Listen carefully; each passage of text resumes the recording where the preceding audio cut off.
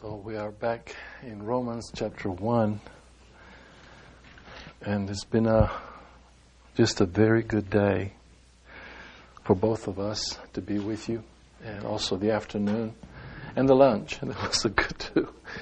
But the fellowship and the sharing and the burdens and the hopes, and we will go back to Winston very refreshed and encouraged.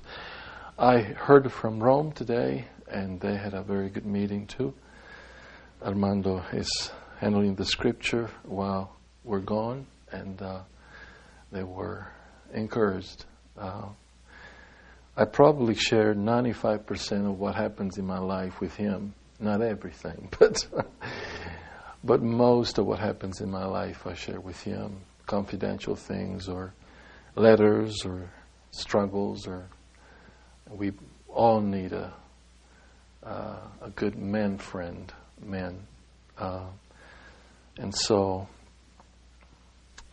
oftentimes with Armando we talk about the need of true friendship in the church. And certainly the fact that we attend the same place of worship does not mean that a true friendship is created.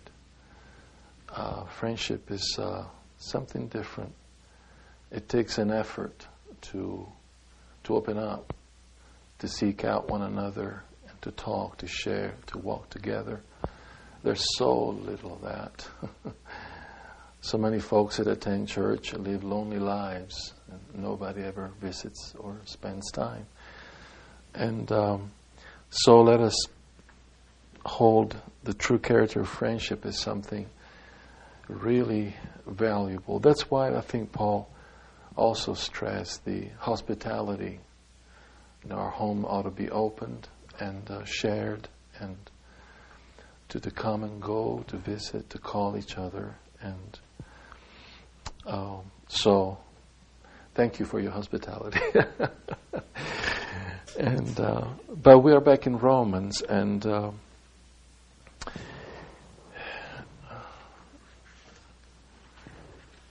what a wonderful scripture this is to help us.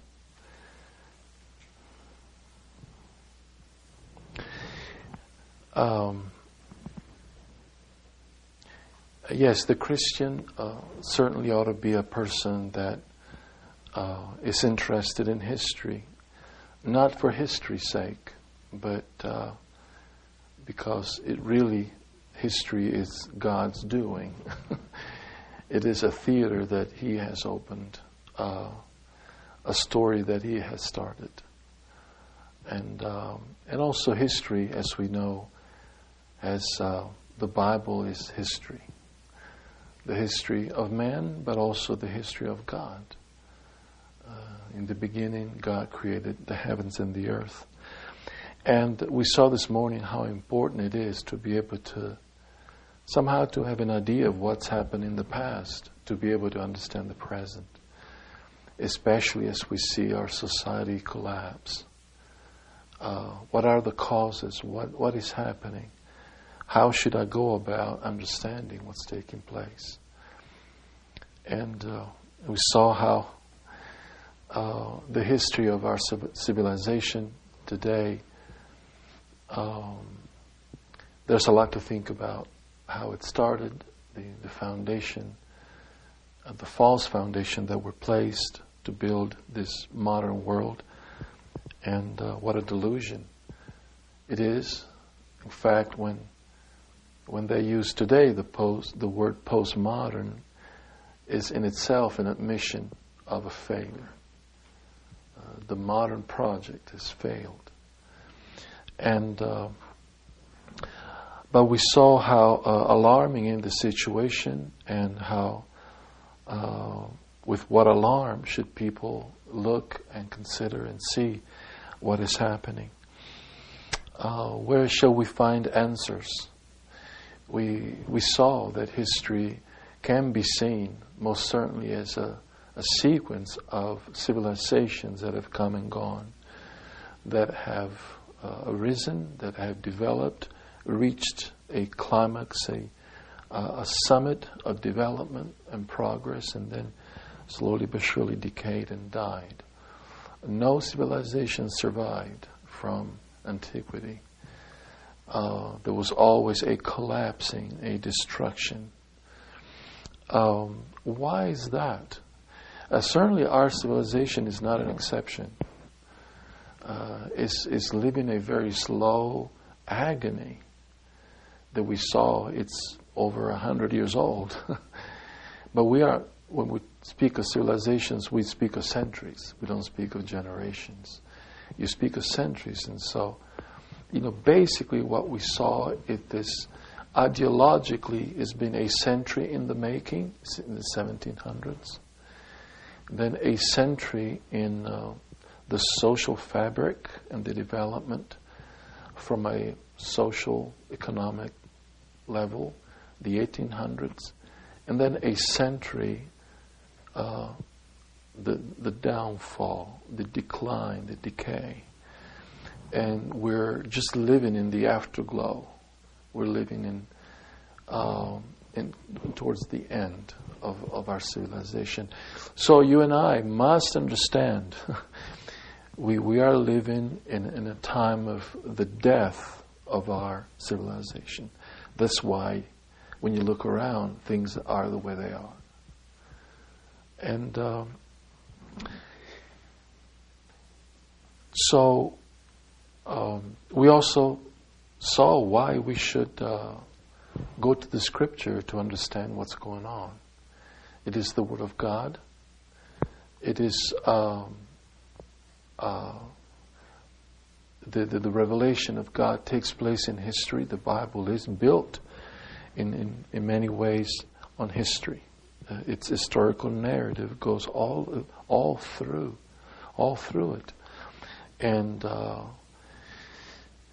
it covers all the ancient civilizations, and it specifically speaks concerning them, highlighting the causes of their declension and death. So there will be much to draw from the historical and prophetic books of the Bible. This is a huge theme for sure. Isaiah, Jeremiah, Ezekiel will be, Daniel would be books that are extremely important to understand. And also, however, we saw how that there are very important chapters in the Bible that can really help us to kind of wrap it all up, because they kind of concentrate and summarize what we have been seeing as the causes of the rise and fall of nations or civilizations. We considered just very vaguely Genesis chapter 1, 2, 3, but then especially we focused on Romans 1. We had a brief overview of Romans. We kind of dissected the book in its basic outline, focusing near and near to our subject. And then already this morning we covered a lot of ground, I think, but we already saw what Paul actually says very generally from, of course, chapter 1, from verse 18 through verse 31. And again, we may have read this passage dozens of times, perhaps hundreds of times in our lifetime. But as we were saying today, we must always ask to have fresh eyes. And this is, I think, has been my constant request through the years, that. And I think Martin Lloyd-Jones has been a good influence on me in this regard. One thing that always appreciated was his effort to relate the biblical theme, to the condition of the world today. Martin Lloyd-Jones was never, he never preached this sort of individualistic, self-focused religion. It always had a universal sweep and understanding of things. So, because the individual must be understood in the light of the community, the collectivity, and the community must be, and then the community must be take account also the individuality. And so, and I think we can better appreciate the message of the Bible when we are able to relate it to our life today, individually, family-wise, church-wise, but also nationally, internationally, what is happening. And so, just by reading this, we can see how broad was the outlook of the Apostle Paul. He's basically talking about the world as he saw it in his own age. This is the Roman civilization 2,000 years ago. But what a view, what a panoramic view he had. And so my encouragement to my fellow believers in Italy is to, in their outlook, not to be, allow me the word, too provincial, too limited in their little area, Italy, but to lift up their eyes and see God's moving in the world as it is. And also America, when we think about it, what is one of the basic errors that many people are committing today? Well, they don't know European history. Because if they would know European history, they would not want to propose for America the ideologies that have led Europe to disaster. They would not do that. But there's so much ignorance today of history. And so the history of America must be related to European history. You speak of the founding fathers, but your founding fathers were pilgrims that came from Europe. And so the two continents are tied together and must be understood together in history. That's the effort I try to make when I preach here. I'm not in Italy, I'm in America. So I need to switch a little bit and take into account where I am and whom I'm speaking to. But we can see Paul's understanding of history. And this is not just Paul. When we consider the prophets, what a view they had of things. Broad. And so, I remember the first time I came to the States, it was 1984. And I was 17 years old at the time, came with my wife's parents to visit America. I had just been converted. And people asked me, do y'all have refrigerators in Italy? In Italy? And just like people knew nothing of where I came from. And my country is a modern country, And so we need to be interested in the continents, in the world, and understand our country in the light of what's happening in the world. The prophets did that. The Bible is certainly has this broad universal vision. The Apostle Paul had it, and that's why he can analyze it with the grace of God, the revelation of God, and help us to understand why our present day civilization is collapsing. And so, Romans 18, what we want to do today, this evening, is to go through this again in a more in-depth way and understand the correlation of all these four phases that we talked about today. And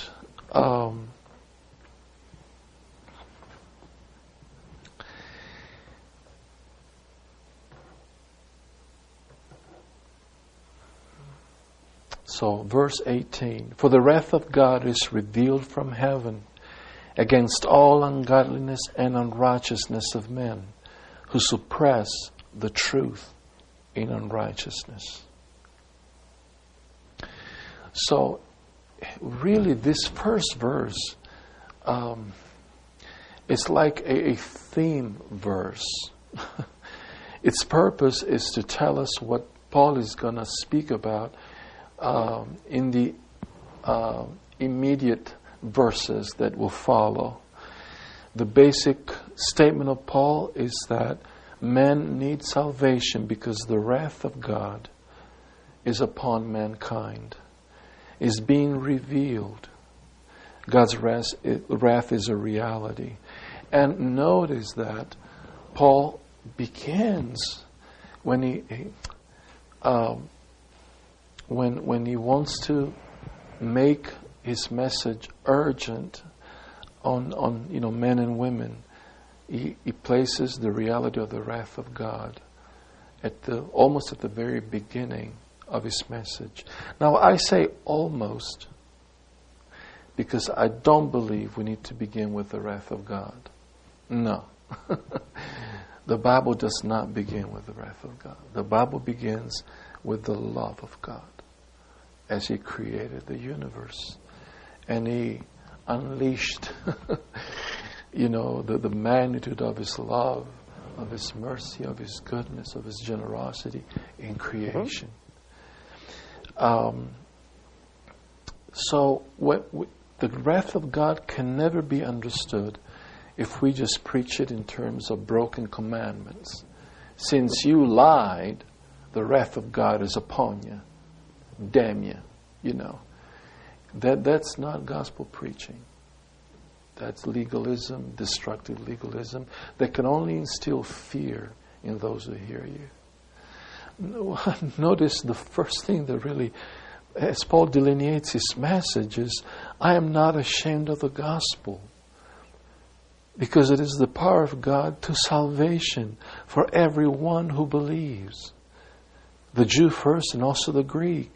For in it the righteousness of God is revealed from faith to faith. As it is written, the just shall live by faith. So you see, his first statement is a statement of this amazing salvation that God is desirous to extend to us in Christ. The message of the Bible must first reveal the goodness of God, the generosity of God, the love of God, whether as Creator or Savior. Why? Because it's only then that the wrath of God can be understood. The wrath of God against mankind can only be understood on the background of man's refusal of God's love. Unless we make God's love clear at the very beginning, the wrath of God cannot be understood. God has made Himself known, Paul says. He has created us. He gave us life. How should have men reacted to the revelation of the goodness of God as Creator? Well, we know from the Psalms. How many Psalms are Psalms of celebration and glorification of God, because He created all things. He spoke and things existed. Magnify the Lord because He's Creator. Men should have always reacted in this way to God's revelation, but He has not. He has not. God is He to whom we owe everything we are and everything we have. That's why Paul later on will specify this. Of course, I'm speaking of verse 21. But let us go back to verse 18. The wrath of God is revealed from heaven against all ungodliness and unrighteousness of men who suppress the truth in unrighteousness. The question can be asked,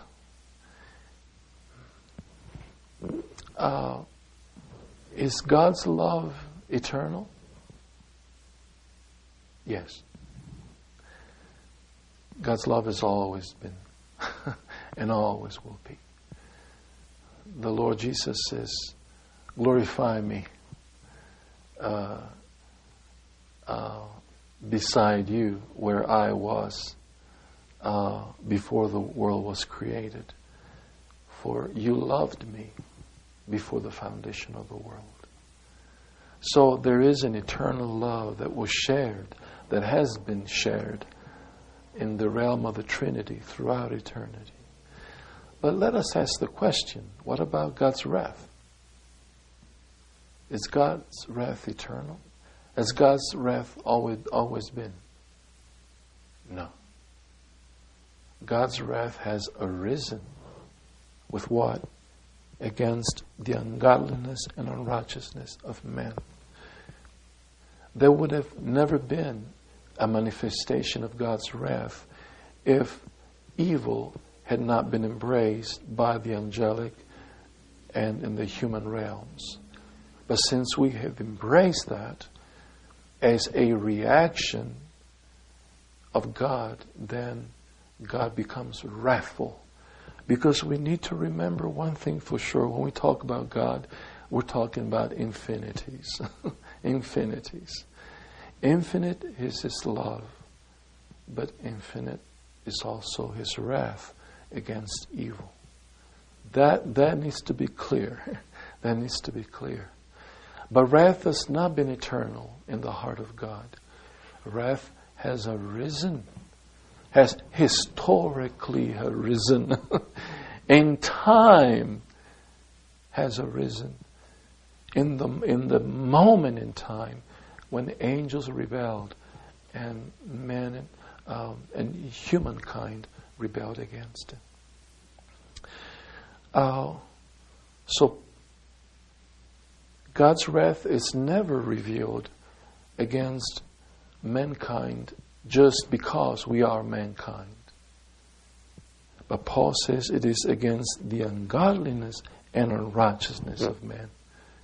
It is men as sinners and as rebels that God's wrath is, against. And the second thing we notice that's so important, that there is a sequence already in this text. Against all ungodliness and unrighteousness. These two words there, ungodliness and unrighteousness, they are not put in that sequence by chance. Ungodliness has to do with God, with the refusal of God. It means to be without love for God. And when God sees no love for Him, no appreciation for Him, but complete disregard, that's when His wrath is awoken. Because that's a crime. It is a moral crime. It's the highest crime. And then He speaks unrighteousness. That's the despising of God's laws, of God's commandments, of God's moral values. And this order is always followed by the Apostle Paul, not only in matter of terms, but also concepts. That is, the refusal of God, ungodliness, always precedes unrighteousness, the rejection of His commandments. First God, and then His commandments, not the other way around. In fact, that's exactly the pattern that he follows in the verses, succeeding verse 18, so 19 on. That's exactly the pattern. When he says because, that's exactly one of the things that he will do. He will first address the issue of ungodliness, man's rejection of God.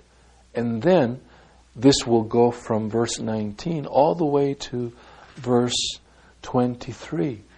And then, from verse 24 on, he will address the issue of unrighteousness, the breaking, the violating of God's moral values. Of course, we also notice that Paul says unrighteousness of men who suppress the truth in unrighteousness. Men are suppressing the truth. Well, what is the truth they're suppressing? As we indicated this morning, this is spelled out from verse 19 through 21. Because what may be known of God is manifest in them, for God has shown it to them. For since the creation of the world, His invisible attributes are clearly seen, being understood by the things that are made, even His eternal power and Godhead, So they are without excuse, because although they knew God, they did not glorify Him as God, nor were thankful, but became futile in their thoughts, and their foolish hearts were darkened. So, notice again,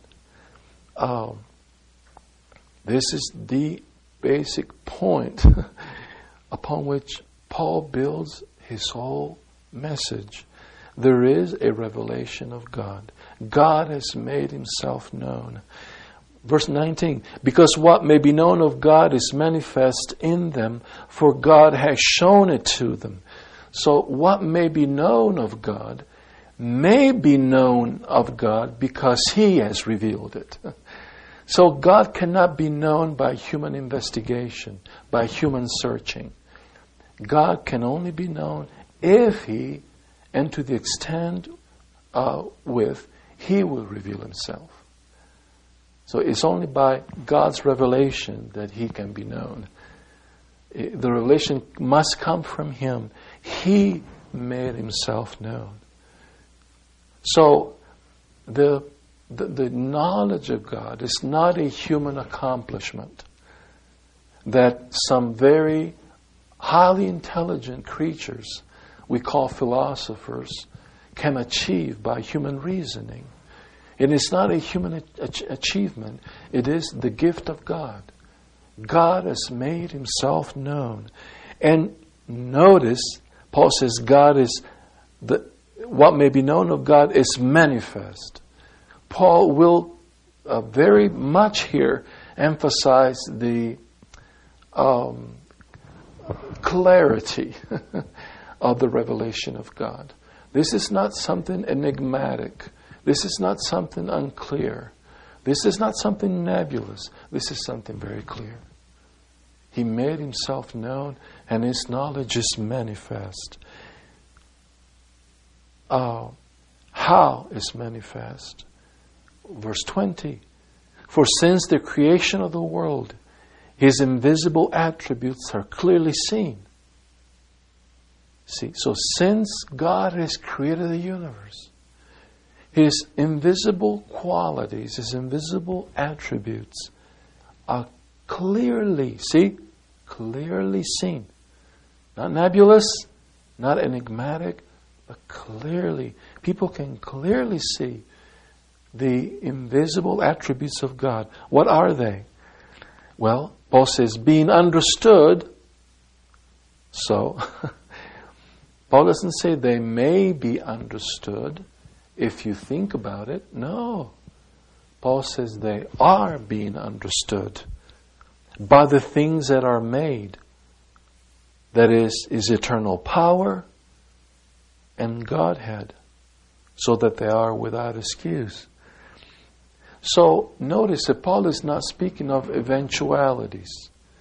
God revealed Himself through creation, and then if people take the time to think about this, they may find out about God. They may discover that God exists. Paul doesn't say that. Paul says, verse, again, 20, since the creation of the world, His invisible attributes are clearly seen, being understood. It doesn't say they may be clearly seen, but that they are clearly seen. And that they are being understood, not that they may be understood. In other words, Paul says that God's manifestation of Himself, the revelation of Himself, has come through His creation. And that revelation of Himself has been active since the beginning of the universe and continues to be. So much so that Paul says, since the creation of the world, they are now, also now, clearly seen. And they are also now being understood. It's like God continues to reveal Himself through creation. Is the sky ever the same? No. Are sunset ever the same? No. God is, according to Psalm 104 and many other scriptures, God is always actively involved in the universe. What does Christ say about flowers? That every flower that was ever that ever existed was actually dressed by God to look just the way it does. It didn't say just the flowers back in Adam's days, but the flowers at Christ's days. So the Bible always speaks of God as continually being engaged in creation to make Himself known through the rain and the sunshine and the sunset and the sunrises and through the birds and everything that happens in this life that is beautiful, that is good, that is light, that is life, that is love, that is truth. And also, as Paul very evidently says here, this manifestation of revelation is universal. No one is exempted. And notice also another thing that's very important. In verse 19, actually Paul said, is manifest in them. Manifest in them. So somehow Paul is speaking actually of two things here. He will speak more of the inward in chapter 2 when he speaks of man's conscience. But his concepts begin to take shape even here. So what Paul is saying is there is a manifestation or revelation of God outside of men, in the world around him, and there's also a revelation of God inside of man through his conscience, the consciousness of God. God is. God exists. So much so that men cannot be conscious of being without being conscious that God is. That God is. Everybody knows this. Deep down inside. Everybody knows this. So it's like God placed two witnesses. One outside that we can see with our eyes, creation. And we see God. God. But He also placed a witness inside of our soul, in our conscience. This is grand. This is like a shout. The one inside is like a whisper. Even though that too can shout sometimes. God is. And our conscience, human conscience, is placed in the middle of this. This is speaking to us from the outside. This is speaking to us from the inside. They both attest the same thing. God is the one who's made everything, including you. You need to glorify Him because you owe Him everything that you are and everything that you have. So the point that Paul is making here as he speaks about this, the first phase of the collapsing of man's society or civilization, he's building on this, you see. He's building on this. And Paul's point is that the revelation, the knowledge of God's existence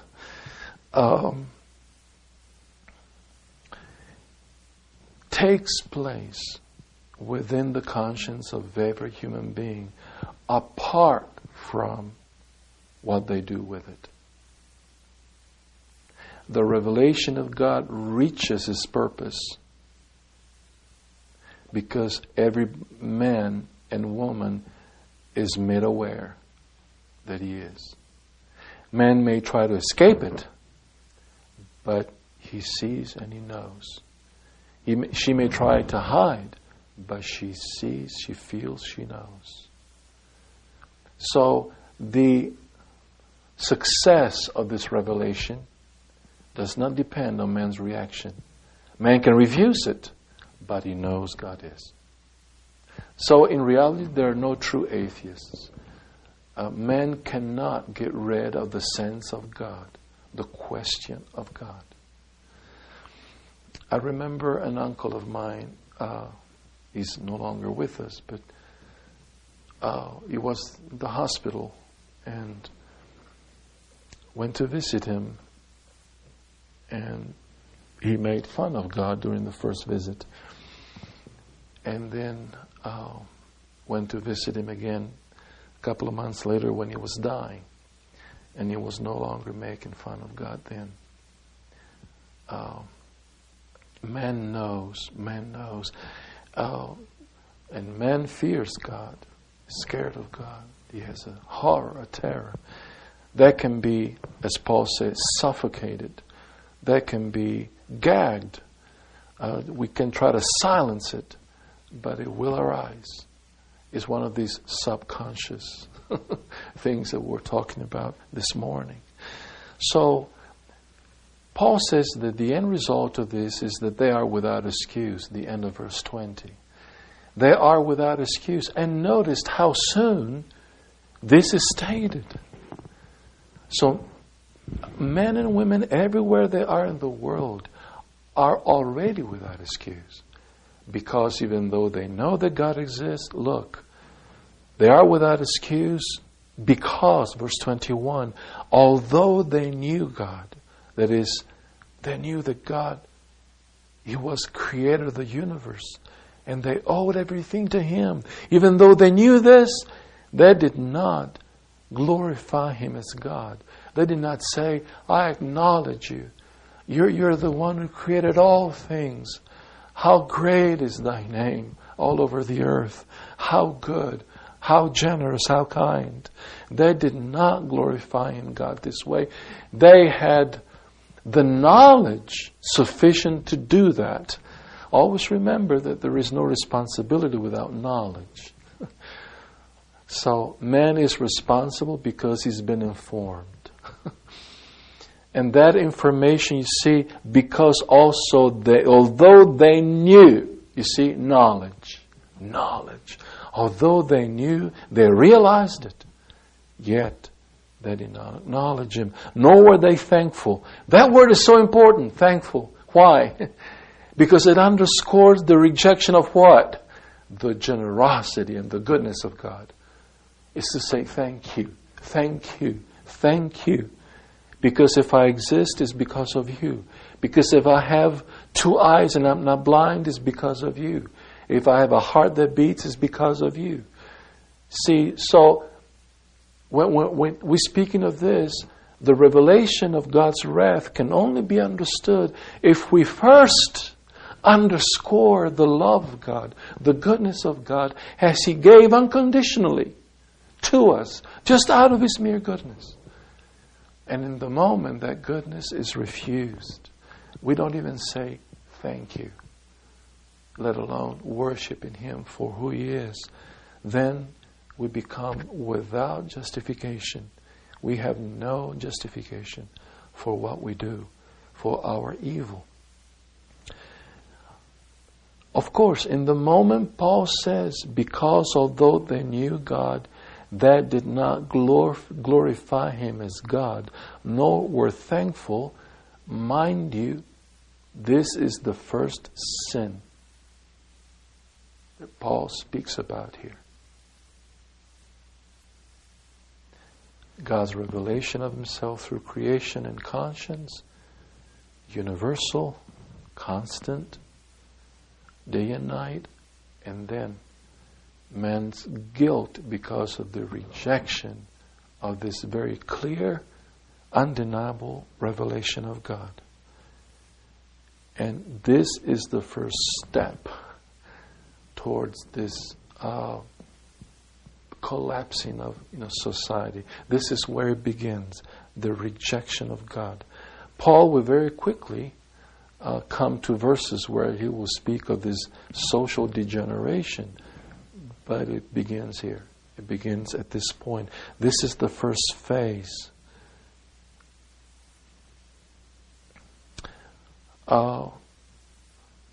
They did not glorify Him as God, nor were thankful, but became futile in their thoughts, and their foolish hearts were darkened. Now notice the most immediate consequence of the rejection of God is a darkened mind. by rejecting God, man is no longer able to have a healthy mind. That reasons correctly concerning reality. He loses that ability. Why? Because he's rejected God. You cannot interpret life correctly if you reject God.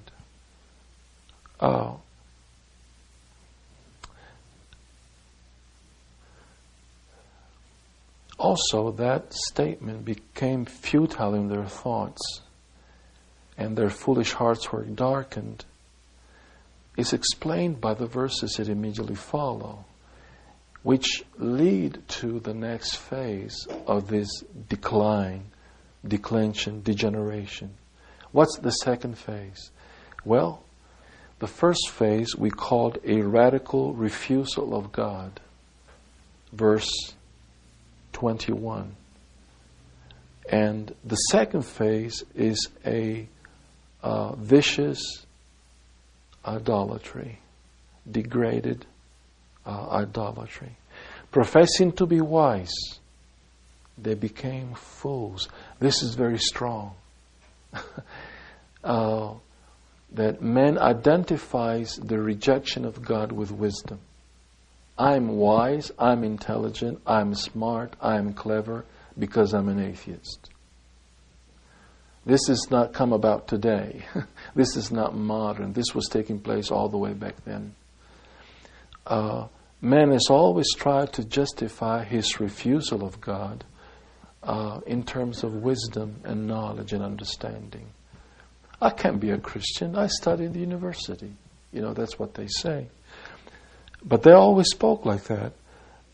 But Paul says, verse 23, he just said, even though they professed to be wise, they became fools. How did Paul know? Because of what follows, and changed the glory of the incorruptible God into an image made like corruptible man, and birds, and four-footed animals, and creeping things.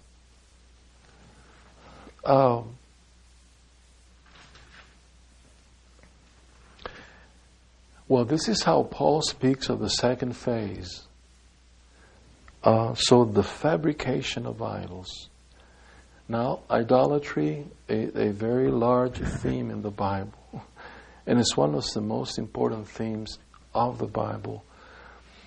And the reason why Paul explains to us here, let us enter a little bit into his thoughts. Look how he explains the origin of idolatry.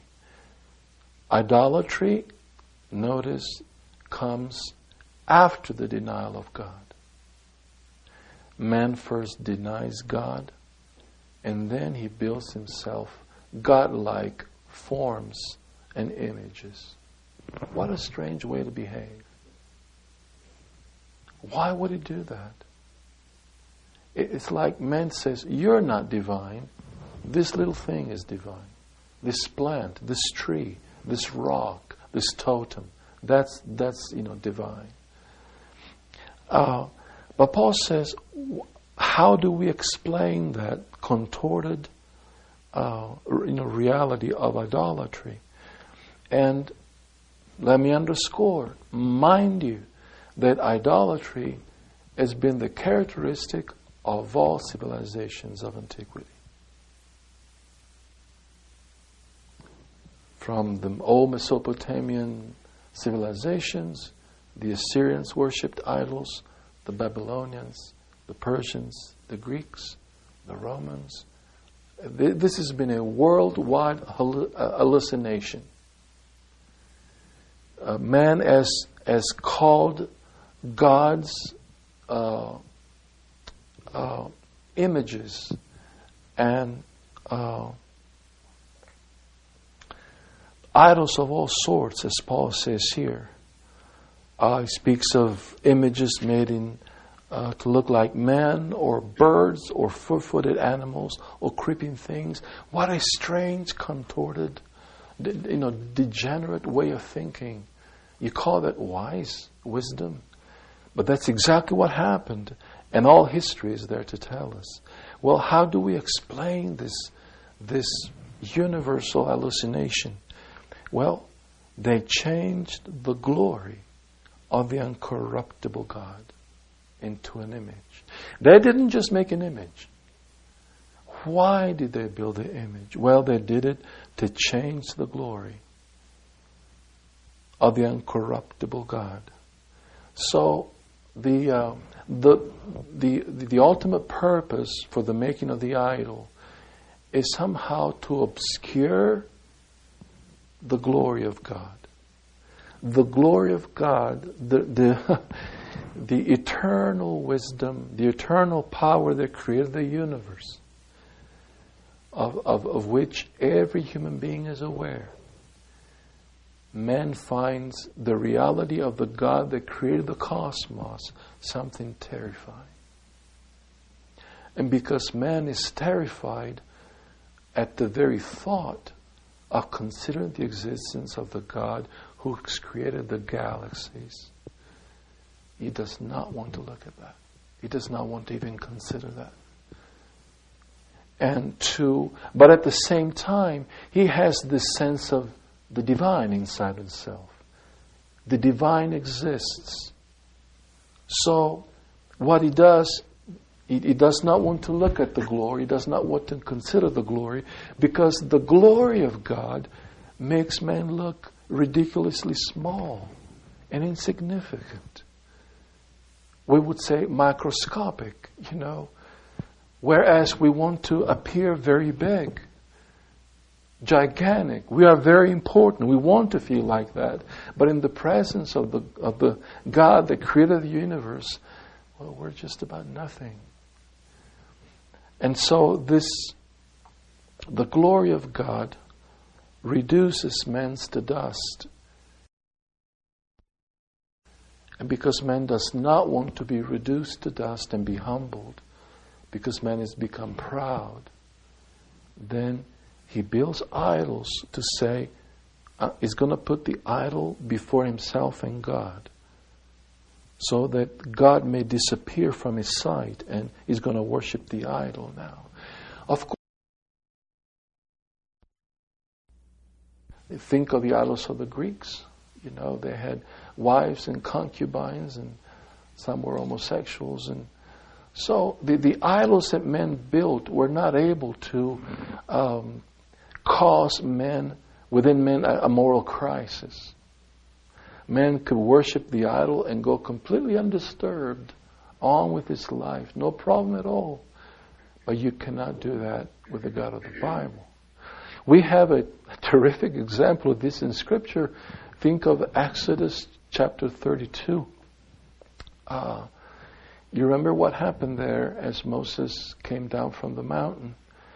And we have Exodus 20, when God reveals himself to Israel by giving the Ten Commandments. Israel is shaken by the glory of God on Mount Sinai. You remember? They fall to the ground. They go and hide behind the rocks. But what do they do when they create the golden calf? A few days later, they have a party. The word that's used there is actually very heavy. It means like an orgy-like party. They could do that around the golden calf. But you cannot have an orgy before the God of heaven. You don't feel like doing that when you have a sense of his existence. And that's exactly the problem. In fact, Paul says the man builds idols, change the glory of God, the glory of the incorruptible God, into an image made like corruptible man. So he tried to change the one who cannot be changed, because the glory of God was something the man could not put up with. He could not behold. He did not want to behold. So in a sense, what Paul is saying is that the fabrication of idols, idolatry, arose in mankind as a reaction to the knowledge of God. or better, a reaction to a consequence of the refusal of man. As man refuses God, he must build idols. Because he just cannot live nakedly, with the knowledge of God. He must have another idol to replace him. Because the substitute that you put in the place of God helps you to forget God. It's like some people sometimes get into when a sentimental relationship is broken. They initiate another relationship to try to forget the other person. And that's exactly, in a certain sense, what happens here. The idols is used to substitute God, to do away with the glory of God, and so go on living as man wants to live. So this is the sequence. And as you can see, it's not just a matter of being sequential, but they are consequential. Idolatry follows the rejection of God. First the rejection of God, then the making of idols. And the more God is rejected, the more idols are built. Of course, the images of the idols change. But their function does not change. Their function does not change. And then, this is the second phase. And look at, again, what Paul says in verse 24. Therefore, and here we enter into the third phase that we have, titled reckless immorality. Reckless immorality. Therefore what? It's if Paul is saying, like, because mankind rejected God, and because God replaced God with filthy, corruptible idols, therefore, see the consequential aspect of it, God also gave them up to uncleanness in the lust of their hearts, to dishonor their bodies among themselves, who exchanged, again, the truth of God, for the lie, and worshipped and served the creature rather than the Creator, who is blessed forever. Amen. Again, Paul was saying, for this reason God gave them up to vile passions. For even their women exchanged the natural use for what is against nature. Likewise also the men, leaving the natural use of the woman, burning their lust for one another, men with men, committing what is shameful, receiving themselves the penalty of their error, which was due. And even as they did not like to retain God in their knowledge, God gave them over to a debased mind. Now this is the third time. And notice again, for 3 times Paul says God gave them up. God gave them over to. And it's always consequential as a consequence of what they'd done before. Verse 24, therefore God also gave them up. Look at verse 26. For this reason God gave them up. Look at verse 28. Even as they did not retain God in their knowledge, God gave them over. See, there's a consequence. So, what is Paul saying here is that there is this third phase in which man is given over to these sinful passions that he has in his nature. That takes place when exactly? Well, that takes place gradually. Because Paul speaks of this 3 times, he repeats it. As man becomes more, as man refuses God more, as man builds even more idols, then God slowly but surely withdraws. He withdraws from our life, from our world. And when God lifts up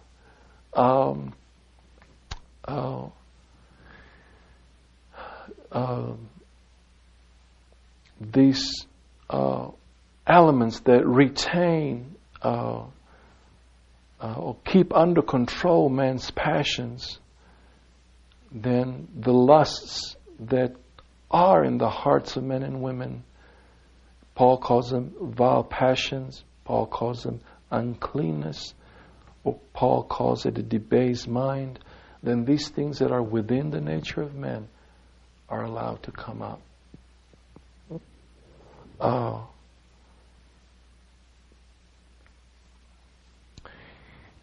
So there is a restraining work that God does. We do not see it, but these vile passions are within the nature of men. If they do not just flood the whole society, it's only because God is restraining them by His grace. Through different means He does that. But as men refuse God and replace Him with idols, then God slowly but surely withdraws from society, and He abandons men and women over by lifting up these restraints so that their evil can be manifested.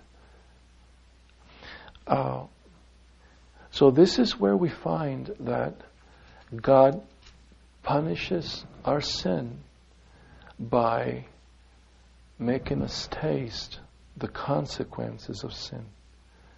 He gives us over. You want to live without me, against me? Go on. I'll let you be what you are capable of. And when we see this flooding of immorality, it means that God is lifting up His restraints as a judgment on the nation or a judgment on the civilization. And when He does that, that is a very terrible thing.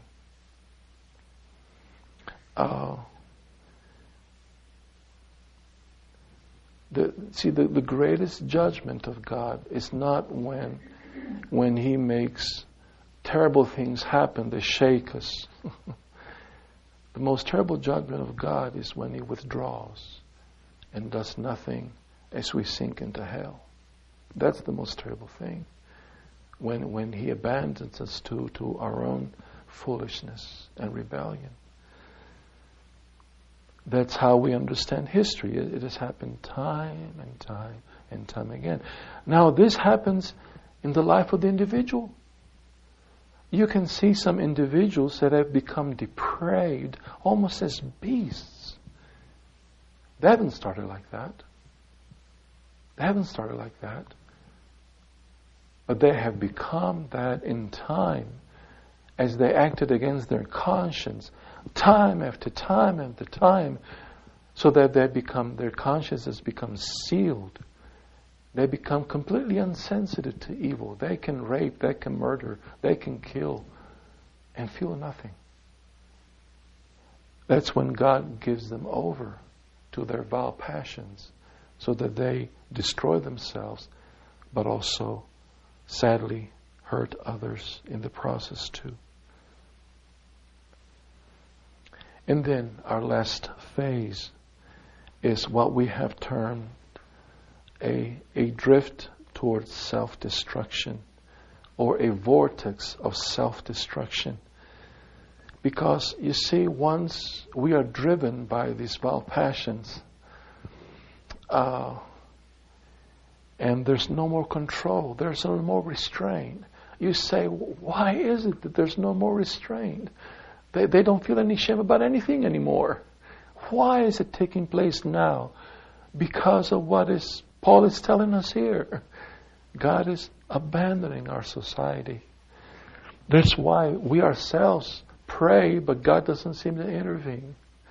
Because He's judging our countries, our civilizations.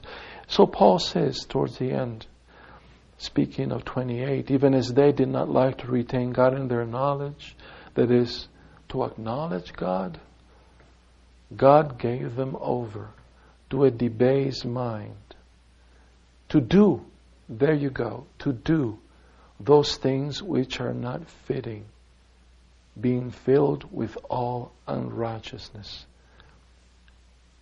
Sexual immorality. Now, Paul puts that first. In fact, he has already addressed this issue in the prior verses as he spoke of sexual immorality, especially in terms of homosexuality, in verses 26 and 27. So even though obviously the gospel must be addressed to all people, and we must love all people, and including those who have these tendencies or these passions. We know that Paul preached the gospel to effeminate and homosexuals in Corinth.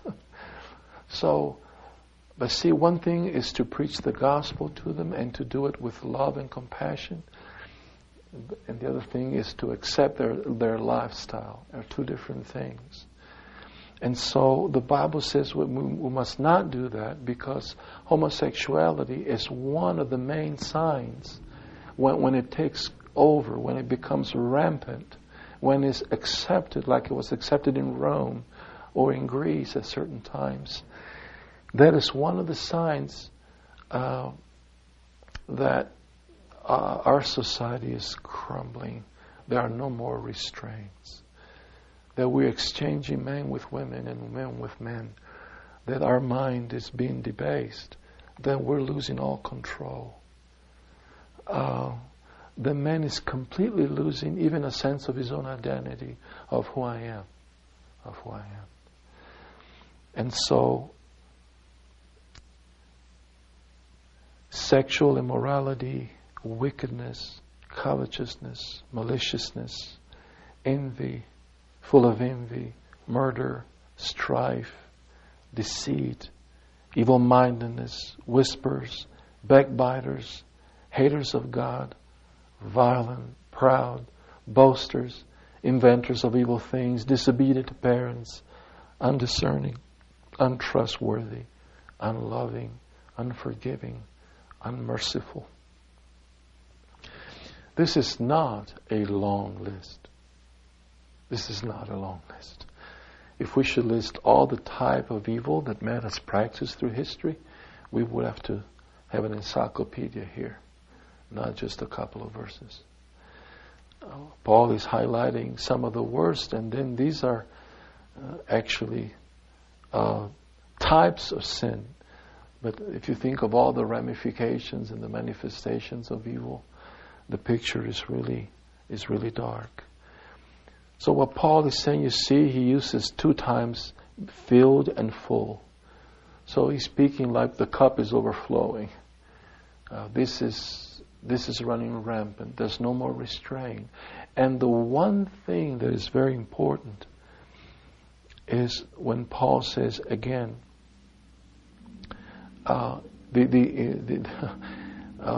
implied in what Paul is saying is that this becomes a self-destructing society, because all of these evils are done against one another. These are all forms of evil with which men and women hurt each other. This is an expression of hatred, of evil.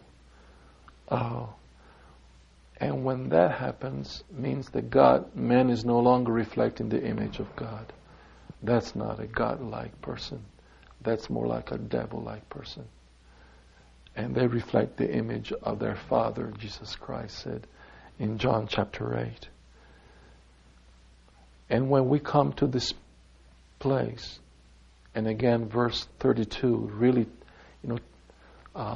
tops it off when it says, who, knowing the righteous judgment of God, that those who practice such things are deserving of death, not only do the same, but also approve those who practice them. When we see in our society that these types of evils are no longer condemned, even judicially, even by the law, but that they are sanctioned by the law, even protected by the law. So they are legalized crimes, as abortion is today, as a lot of different things are today. Today more than ever in America, and today more than ever in Italy. When that happens, then we're coming close to the collapse, the total ruin. We will self-destroy ourselves, or destroy ourselves in this vortex of evil. Ultimately, what Paul teaches us here is that there are laws not only in the physical realm, of cause and effect, in terms of science. There are laws also in the spiritual realm, cause and effect. The two things are, related. That's exactly why these four phases with which Paul analyzes this Roman civilization at that point in history can be found in the history of any civilization that has come and that has gone and that has arisen and fallen throughout history. And our civilization is no different. You say you struggle as a Christian because you live in a world that you do not understand. You're sick and tired of it, and I feel the same way many times. This is not our home for sure. And we get even angry with our politicians and the blindness, the hardness, the callousness, the evil, the lies, the deception. They're able to fabricate anything. And this has become more and more true in our days. Things are taking place in our days that may be very fateful to the destiny of this world. So we're living in difficult times. So one thing that can help us, even as a church, even individually and as a church, you need to ask yourself. Now, we saw civilizations are born, they develop, they reach a summit, and then they begin to go down, decline, and disintegrate. You need to ask yourself, at what point am I at in my civilization? You see, are we here? Is America a new country that's just being born? Oh no. Are we up here to the full development of the potentialities of this country? No, that's long gone.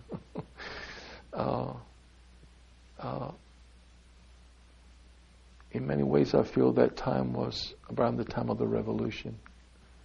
If you read the history of America, it seems after the Revolution took place and the country began to prosper economically, especially with Jackson and under their presidency, then America's soul really began to change and become enamored with itself and with its power and with its beauty and its possibilities and with its the manifest destiny of this great country.